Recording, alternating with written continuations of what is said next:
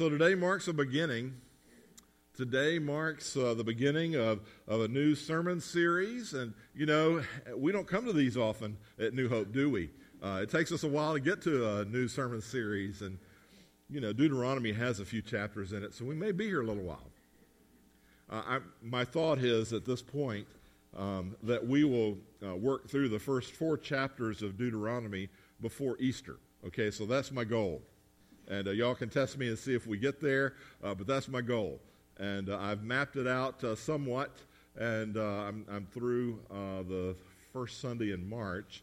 So I've got about 5 sermons laid out there so far, and it looks like we may be able to pull that off. But Deuteronomy is a book that I have never preached on before. In fact, Deuteronomy is a book that you know,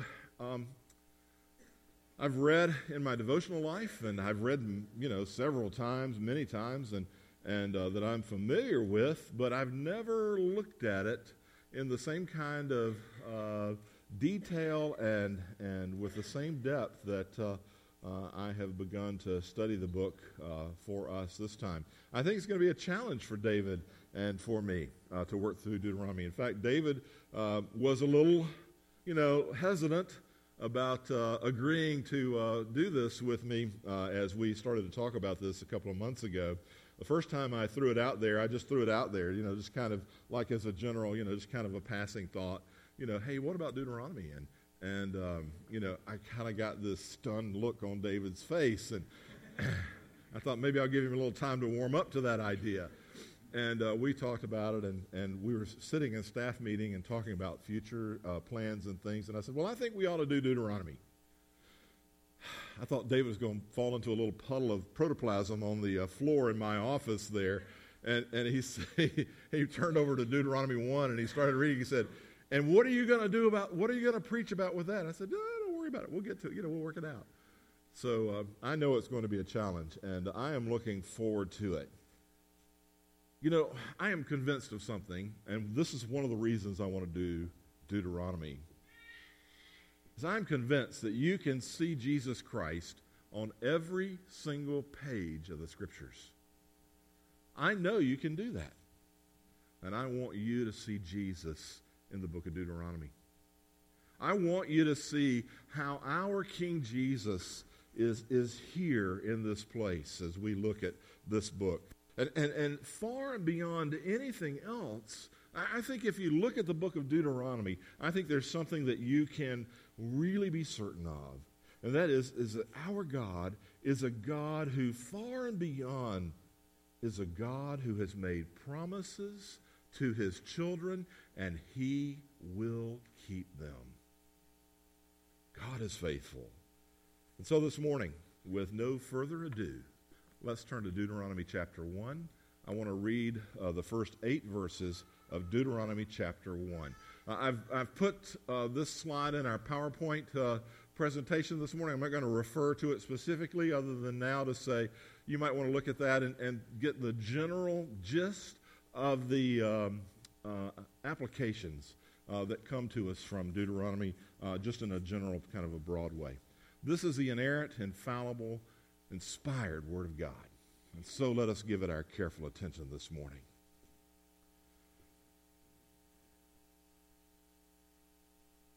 These are the words that Moses spoke to all Israel beyond the Jordan in the wilderness, in the Arabah, opposite Suph, between Paran and Tophel, Laban, Hazeroth, and Dizahab. It is 11 days' journey from Horeb by way of Mount Seir to Kadesh Barnea.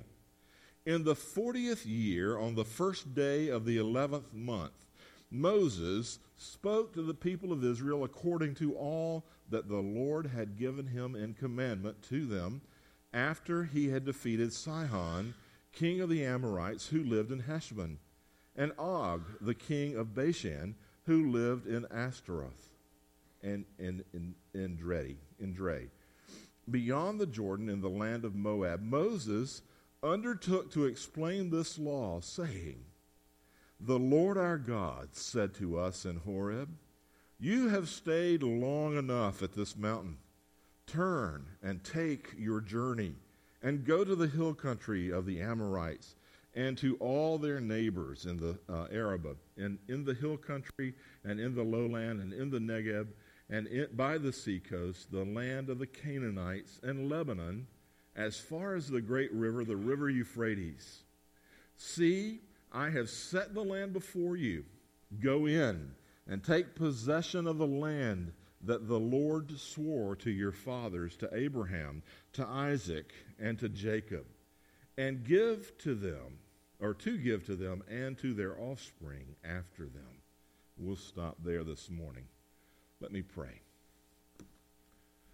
I ask you, O Holy Spirit, to fill our hearts and minds in such a way today that your word speaks to our hearts, that we indeed this day see your gracious hand, your glory in a peculiar way as we consider the ways you have faithfully fulfilled your covenant promises. Father, I pray that over these next weeks that we might really see the gospel, that we would understand what you're teaching us here. Oh, Father, let us profit from your word. We ask by Jesus' name and in his sake. Amen. So I want to talk about the book of Deuteronomy, just kind of general terms this morning as we get underway, the gospel in Deuteronomy, and just give you a little background to get us started. I know often when I was in seminary, we would take a class, say in the Pentateuch, or we would take classes in the Minor Prophets, or in another, we'd study the Kings or whatever. And the professor would take a day, and he would spend that first lecture pretty much just going over the nuts and bolts of, kind of how the book's laid out, and the outline, and the author, and the date, and the, situation, and all that. And sometimes it would just be dry as dust. It would be like living in the Arabah, in the Negeb. It would be like, eating sand. I hope that I won't be that way this morning, okay? Because I think there's fruit here for us. I think there's profit here. Deuteronomy is clearly, I think, one of the most important books in the entire Old Testament. What? It is one of the most important books in the entire Old Testament. I've got some reasons that I think that. The first reason is this. Jesus quoted the book of Deuteronomy more than he quoted any other Old Testament book. Hands down. Jesus quoted from the book of Deuteronomy over and over again. Jesus used the book of Deuteronomy in his own life. When he was tempted by Satan, where did he go? How did he answer Satan's temptation? He went to Deuteronomy. He answered all three of his temptations in the wilderness with quotations from Deuteronomy. You can check me out, Luke chapter 4, where you see the temptation there in the first 13 verses. Since Jesus is the very heart of the gospel, since Deuteronomy is so important in Jesus' life, I think it's not hard to find the gospel in this book, this last book.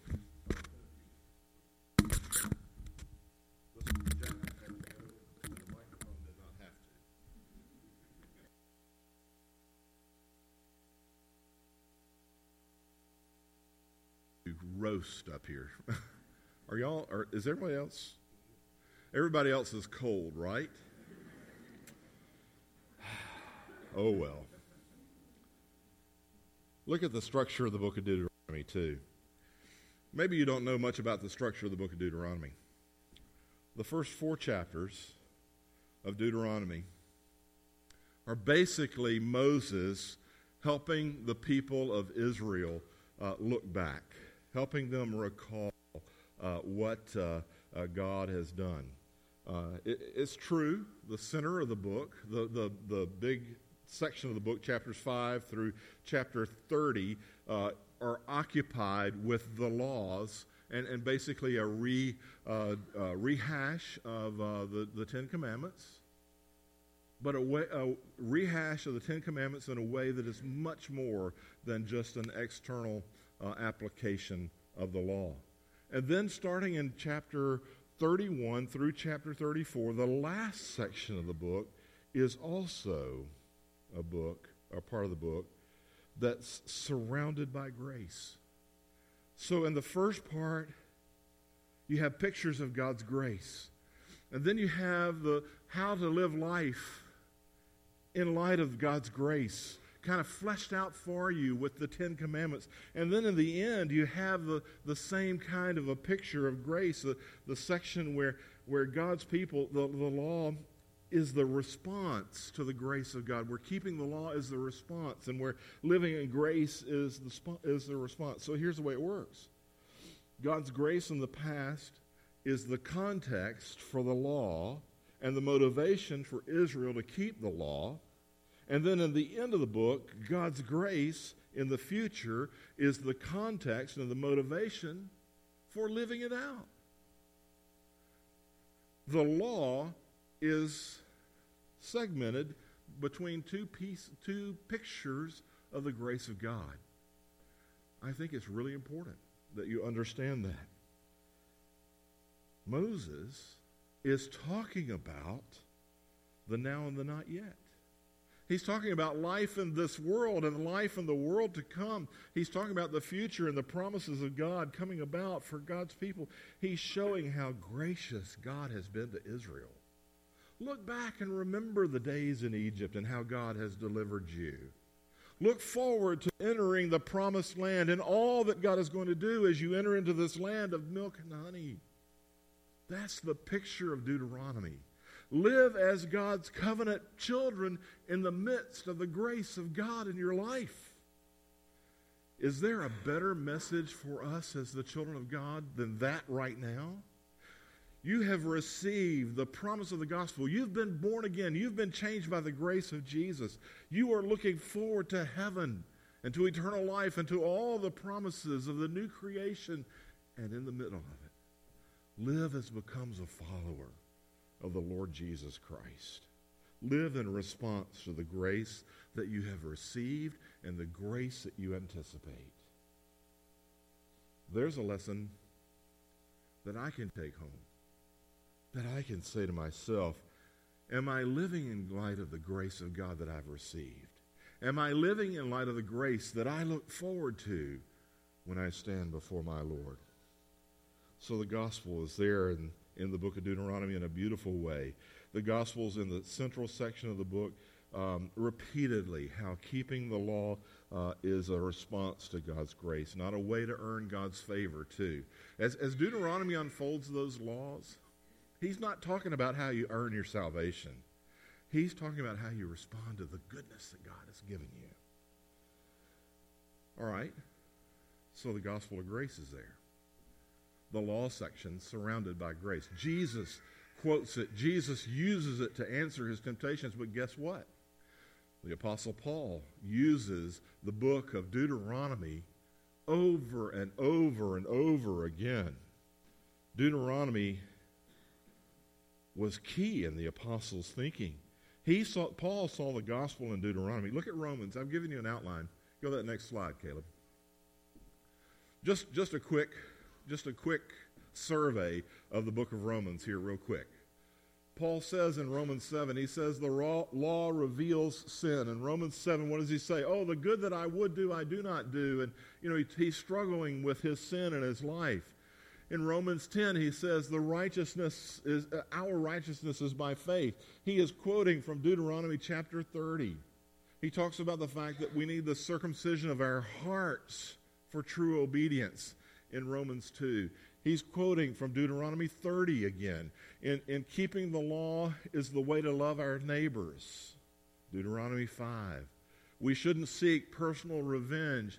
Paul is again quoting Deuteronomy 32. We should expect Gentiles are going to be grafted into the original body of believers, to the Jewish people, to God's people. Deuteronomy 32. Paul understood Deuteronomy. He used it. It had an impact in his ministry. Beautiful pictures he draws from that, beautiful theological applications. So we've got, not only have we got Jesus' use of Deuteronomy, not only do we have the use of Deuteronomy by the Apostle Paul, but Jesus saw the gospel in the book of Deuteronomy in a powerful way too. he not only quoted extensively from Deuteronomy, he used it in his life. When Jesus reflected theologically, when the scribes and the Pharisees came to Jesus and they were trying to trip him up, and they said, Rabbi, which commandment is the most important of all in Mark chapter 12? Jesus responded, including a quote from Deuteronomy. The most important is, hear, O Israel, the Lord our God, the Lord is one, and you shall love the Lord your God with all your heart, with all your soul, with all your mind, and with all your strength. Mark 12:30. The Shema. The call to worship that Israel heard when they gathered. The call to worship that Matt used for us this morning. Jesus taught that we love God because of who he is. He's the Lord our God. And that we keep the second great commandment, we love our neighbors ourselves because we love because he loved. There's the bottom line. They bring, all that brings the gospel to bear. You shall love your neighbors yourself. The book of Deuteronomy is a series of speeches. They're speeches that Moses gave to the Israelites shortly before he handed over the leadership of the Israelites. Shortly before he died. The closing chapter, Deuteronomy 34, is a beautiful passage. And whenever you study the book of Joshua, you don't start in Joshua. You need to start in Deuteronomy 34. All of this book, Deuteronomy, is the aged Moses calling God's people together to sit under their elder father and to be reminded of the grace and the mercy of God before they enter in and begin to take the western part of the Promised Land, before they cross the Jordan River. Old Moses says, these are my final words. These are my parting shots. These are the things that through my years of life and faith and walk with my Savior, with my King, with my Redeemer, these are the things that you, O Israel, need to hear and need to know. They're speeches that Moses gave so that they would be prepared to conquer Canaan and live faithful lives in their new land. And it's poignant and it's tragic that Moses is not going to be able to carry them into the Promised Land. And you know the story behind that. Moses can only view what lies ahead of this next generation that hadn't disobeyed the Lord and is able to enter into the Promised Land. They bring the covenant history of God's people up to date. And here we have in Deuteronomy what is really, I believe, as much as anything, I don't want to call it a sermon, but a book of covenant renewal.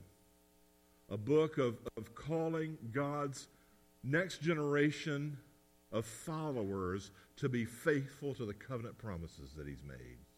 Covenant renewal. All of Israel is standing in Moab on the eastern bank of the Jordan River. And they hear Moses' words. And they read Moses' words. I love the fact that Moses penned this book.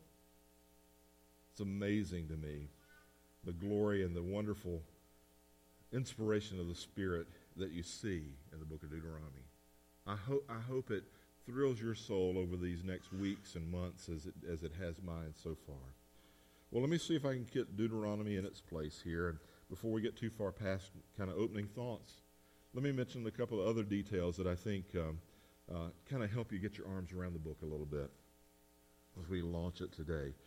Moses is looking back on everything that had happened since the people had left Mount Sinai. Since the Ten Commandments. His His recollections go back farther than their sojourn in Egypt.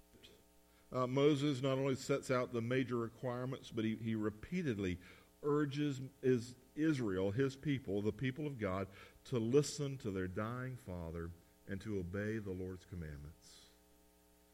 I think Moses had learned something in his years. It's wise to hear the Lord. He knows Israel's cycles. He knows how Israel lives. Israel has lived in apostasy and then suffered God's punishment and then received God's promise. And over again, that cycle of what should I call it? That cycle of redemption takes place. Sin and then judgment and then restoration and then sin and judgment and restoration. Israel has done this over and over again where God has delivered them. And Moses said, you need to remember who God is and what he has promised. Keep your eyes focused on the King, on the Lord, on our God. Moses, by the way, isn't trying to stimulate Israel to delve into somehow knowing God's secret purposes.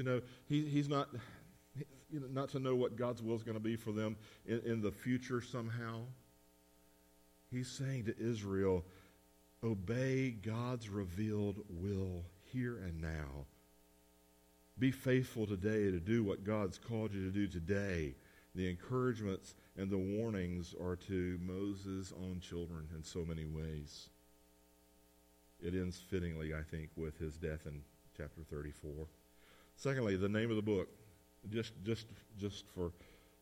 an extra fun fact. Okay, this is a fun fact for you from the book of Deuteronomy. You know how the Israelites named their books of the Bible? You know how the Old Testament books were named? Who came up with Deuteronomy? Whose idea was that? Typically, Old Testament books are named by the first two words or in the first sentence of the book. Usually the first couple of words, they would use that as the name of the book to refer to the book of Deuteronomy. So the name of the book, maybe you don't know that Deuteronomy is actually doesn't follow that rule. The first two words in the book of Moses, the fifth book of Moses, the first two books in the Hebrew Bible, the opening words are El Lehe Ha Devarim. Okay? That's the name of the book. You know what that means, right? How's your Hebrew? Matt, where are you? It means these are the words. Deuteronomy. These are the words. Deuteronomy actually doesn't mean these are the words. Deuteronomy actually means second law. Deutero, twice, two, de, nomos, law. Second law. That comes from Deuteronomy chapter 17, verse 18. It's kind of a misnomer. So originally, this book was called The Words. It was called the second law later on because in Deuteronomy 17:18, it refers to, in that passage, the king having a copy of the law for himself. In other words, he had his own copy of the book. It was the second copy. It got named Deuteronomy that way. There you go. That's just a fun. I don't know what you do with that. Really and truly, how do you deal with that? The contents here actually show that this is not a second law at all, but a renewal of the covenant made on Mount Sinai. And it's linked so prominently to God's promises that came to Abraham and to Isaac and to Jacob. You cannot deny it. Israel has come through their years in the wilderness. Okay, they've wandered in the wilderness, and they are about to enter the land that's been promised to Abraham. The land that was promised in Genesis chapter 12, in Genesis chapter 15, in Genesis chapter 17, over and over again, the promise of God to his people, and to Abraham in particular in those passages, that they would be a people, that they would be. God promised three things to them. He promised Abraham that he would have a family that was a huge family, a large family, many generations, in Genesis 12:2. He promised them a land, and he promised them that they would be a blessing to many nations. In each case, those three promises are upheld to God's people. Large family, a land, and that the nation would be a blessing to the people. God, at the time of Abraham's death, the only promise that had been fulfilled at that point, or was being fulfilled at that point, was the promise of a large family. You remember we looked at Jacob's life, and we looked a little bit at his family as we walked through some of Genesis several years ago. What a great picture that is of God fulfilling his covenant promises. The other books of the Pentateuch, the other books of the 5 books of Moses, the first 5 books of your Bible, the other books of the Pentateuch talk about how God fulfills those covenant promises to Abraham. Maybe I'm giving you too much, I don't know. But they reiterate the covenant that God made, and there's kind of a constant recalling of the way God has made these promises of a family. And now here we get to the book of Deuteronomy, and God begins to help the Israelites see the fulfillment of the promise of the land. They're on the banks of the Jordan River. They are about to cross into the promised land. And so the aspect of the land, Israel's moving toward the promised land. They're on the border, and they need to renew their alliance to the Lord. And that's where we are. That's where Deuteronomy kind of begins for us. Step back. Let's think about it for a second. God has chosen the nation of Israel in his love. It's not because they're special. They're special because he chose them. It wasn't because there was something he saw in them. He chose them and loved them. And he's protected them and he's carried them. And they've been disobedient and they've failed and they have fallen and they have struggled and stumbled. And he's picked them up and he's delivered them. They've been through the cycles of sin and judgment and then of restoration. One generation is about to die off as we come to this point, and the covenant is about to be renewed after 40 years. 40 years of wilderness wandering. They are right on the brink of entering into Canaan. And so God reaffirms his demands on these children that he has chosen and that he loves. God does that with us too, doesn't he? He reminds us of those things. A holy God requires his people to reflect his holiness and to respond in obedience to his love.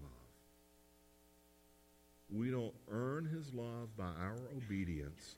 We respond to his love by our obedience. Folks, there's a huge difference in those two takes on life.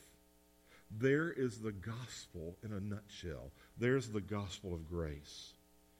But let me tell you something.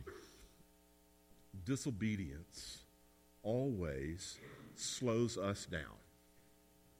And that's really my next point this morning. Third point of my outline.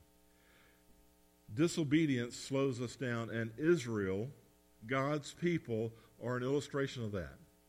Look at the map that we're going to flash up for you. Can you see the pink kind of washes out here on the screen, but maybe you can trace the dotted line here. Way over there on the far side, over there in Egypt, is where they started. They were delivered by God out of the land of Egypt. You remember they crossed the Red Sea. They went into the wilderness. They began their journey toward the promised land. The people were disobedient at Mount Sinai, and then they wandered for 40 years, basically in that area of the what do we call that? The Mideast, the Middle Eastern continent of Africa. In fact, we had a debate about this at the worship team party, whether this was Asia or Africa. But anyway, that's a whole other matter. Those who were there will understand that we were right. This is Africa. So they wander.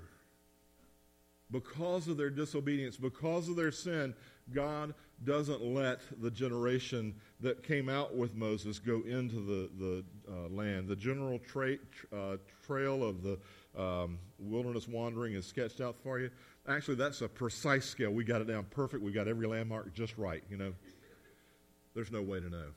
In fact, the geography has changed. If you look at a modern map today, you might not realize this, that the Red Sea has silted in, if you will. The desert sands have taken over a lot of this general area here, and so where the Israelites crossed the Red Sea is now sandy, maybe a chain of lakes kind of a situation here, but is nothing like it was when they crossed, because the sands of the deserts have filled in there. The Red Sea's shorter than it is, I guess, if you look at it that way on the map.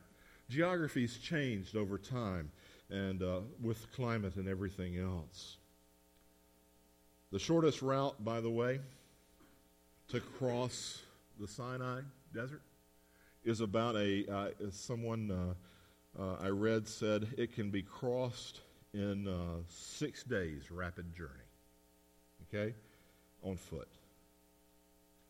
But at the start of their exodus, the Israelites were too weak to march straight into the stronger nations of Palestine, and so their course was southward at first and then through the bare plains peninsula, and now we are standing with them on the bank of the Jordan. It took a while. The Red Sea used to be connected to the Mediterranean Sea, the Great Sea. What else was I going to point out to you? Those first 3 verses of Deuteronomy give some introductory historical geographical notes here. Verse 1 says that the words of the book were spoken by Moses beyond the Jordan, in the wilderness, in the Arabah, opposite Suf. Okay, the Arabah was a rift valley. It was a valley that was cut, running from the Sea of Galilee to the north, or in the north, all the way to the Gulf of Aqaba. I don't know how to explain that any better. Verse 5, historical context. Beyond the Jordan, in the land of Moab, Moses undertook to explain this law. The people are in the northern part of the desert area, and they are standing there ready to cross the Dead Sea, or the River Jordan above the Dead Sea. There's a note in your scriptures about 11 days. Verse 2 makes this kind of strange observation.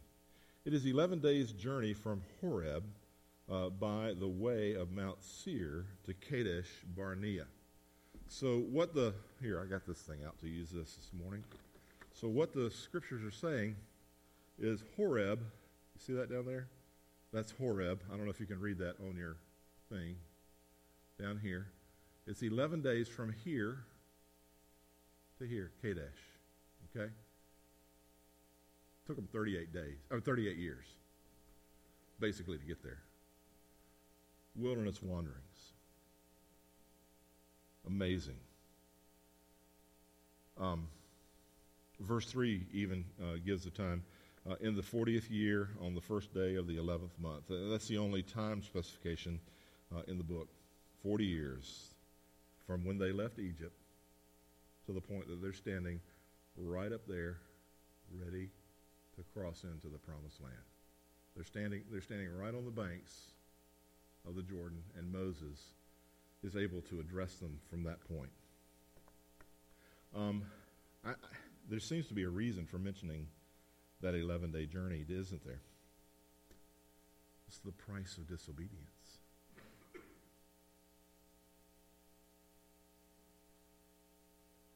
"38-year wandering, punishment for the stubborn disobedience of God's people."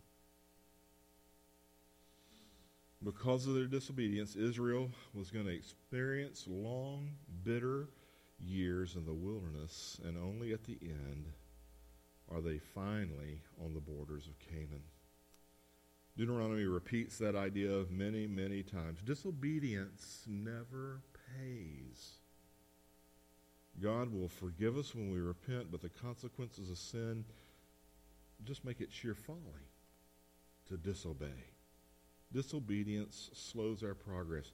Verse 3 of the text there, Moses spoke to the people of Israel according to all that the Lord had given him in commandments to them. The book is God's words. He's under the Holy Spirit's inspiration. God's words to Israel through Moses, the prophet, if you will. The places, the people, the experiences that are all mentioned here in this book of Deuteronomy are real. These are real people living in a real world, feeling the real pain that you and I feel, and feeling the sting of living in a world that is fallen, that is full of people whose hearts have depravity in them. The covenant is a relationship between God and his people, and these covenant promises that Moses is repeating to them are to be remembered, and that next generation is to be faithful to those covenant promises. I will be your God, and you shall be my people. Well, look at your text there for just a second. If you look at verse 7 in your text, well, at the end of verse 6, the Lord God said to us at Horeb, "You've stayed long enough at this mountain." And then verse 7, "Turn and take your journey and go to the hill country of the Amorites and to all their neighbors." And he goes on from there. That word turn in the Hebrew is used 16 times in the book of Deuteronomy. Actually, the word here means to break camp. NIV, I think, translates it better than others do. It means it's time to pack up. It's time to move. The word here carries a kind of connotation that the decision has been made. It's time to leave behind and set your face toward a new destination. It's like a New Year's resolution on steroids. Okay? God's people have been in the wilderness long enough, and it's time for a new beginning. I want to suggest to you this morning that we're convinced as a session, that we're convinced as pastors, as leadership of New Hope Presbyterian Church, that we're at one of those points in the life of this body. That we're at a point of embarking on a new trajectory. Not that the purposes have changed in any way, but we are called of God to daughter churches in this community, in this part of Lake County. We believe that this is what God is calling us to, and that like Israel, we're at that point of packing the tents, of folding the tents, of breaking camp, and of moving into the next phase that God has called us to. We sincerely believe that that is where we are. You know, haven't you learned often in life that you have to make decisions to move away from where you are and travel in another direction? Sometimes that's hard. Sometimes it's hard to leave behind what we know and what we're comfortable with and to decisively move forward, to break camp in a real way. I think in that process we need to be sensitive to God and that we would sense his mind and his heart and his will as we move forward. But I believe we're at that point as a body of believers. Sometimes, so often, God gives us that sense when the time is ripe to take action. I will say to you as your pastor that for the last several years, we felt like we were right on the cusp, right on the verge, right on the edge of God's action. And we've been waiting and praying. We've been seeking the Lord. Maybe not perfectly, but we've been doing that. I think now's the time. I really honestly believe that. I'm not a feelings kind of person typically, but that's the way I have felt and that I feel God is leading us. It's exciting. It's scary. We're just like Israel on the east side of the Jordan River. We see what lies ahead of us, and we see that it's God's promise to us and that it's something that we need to inherit, but we're going to have to go in and we're going to have to conquer it. It's going to take some blood, some sweat, and some tears. It's going to take some work. It's going to take some serious commitment. It's going to take all of us working together for the glory of the King and the kingdom. And we need to remember the covenant promises that God has made us. That He's going to make us into a nation that's a great nation. He's going to make us into a family that is huge and broad and wide, and that He is going to give us the possession of our eternal inheritance. I really believe that very much like Israel, New Hope is at that place where it's time to move forward. And sometimes when we know we need to do something, we delay. Sometimes we wait, we hesitate, we hold back. One of the hardest things when I start to write a sermon, is to actually write the first few paragraphs. Don't you have a hard time starting things sometimes? You know, I'll write that first. Sometimes I'll write my introduction, and then I'm just stuck. And I'll get up and I'll go get a cup of coffee, and I'll go clean up my desk, or I'll go do something. I'll go visit somebody. I'll go do something, you know. And then I come back and I sit back down, and I have to go back from the beginning and start again. And remind myself, sometimes starting is really hard for us. We're at the point where we're ready to go, where we have started, where we are about to cross the Jordan River. Don't use delay tactics. So the founder of Operation Mobilization, George Verwer, he is credited with having said this. He said, "Some people say they're waiting for a call. What they need is not a call. That they have already received. What they need is a kick in the pants." Okay. I got it. So our passage gets the speeches of Moses off to a very positive start. The future is as bright as the promise of God.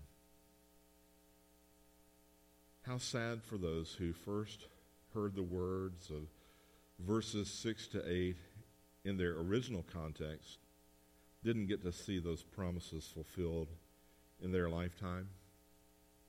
But in their children, those promises were fulfilled. Their children got to see those promises answered because they believed, because they heeded God's command to obey.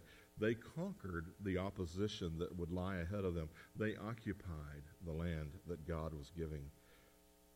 Those who struggle with the challenge of obedience, sometimes discouraged by the behavior of their spiritual ancestors, others who have gone before, don't need to give up. The promises of God come over and over to them. God's promises are like oaths that He makes, and they are sure.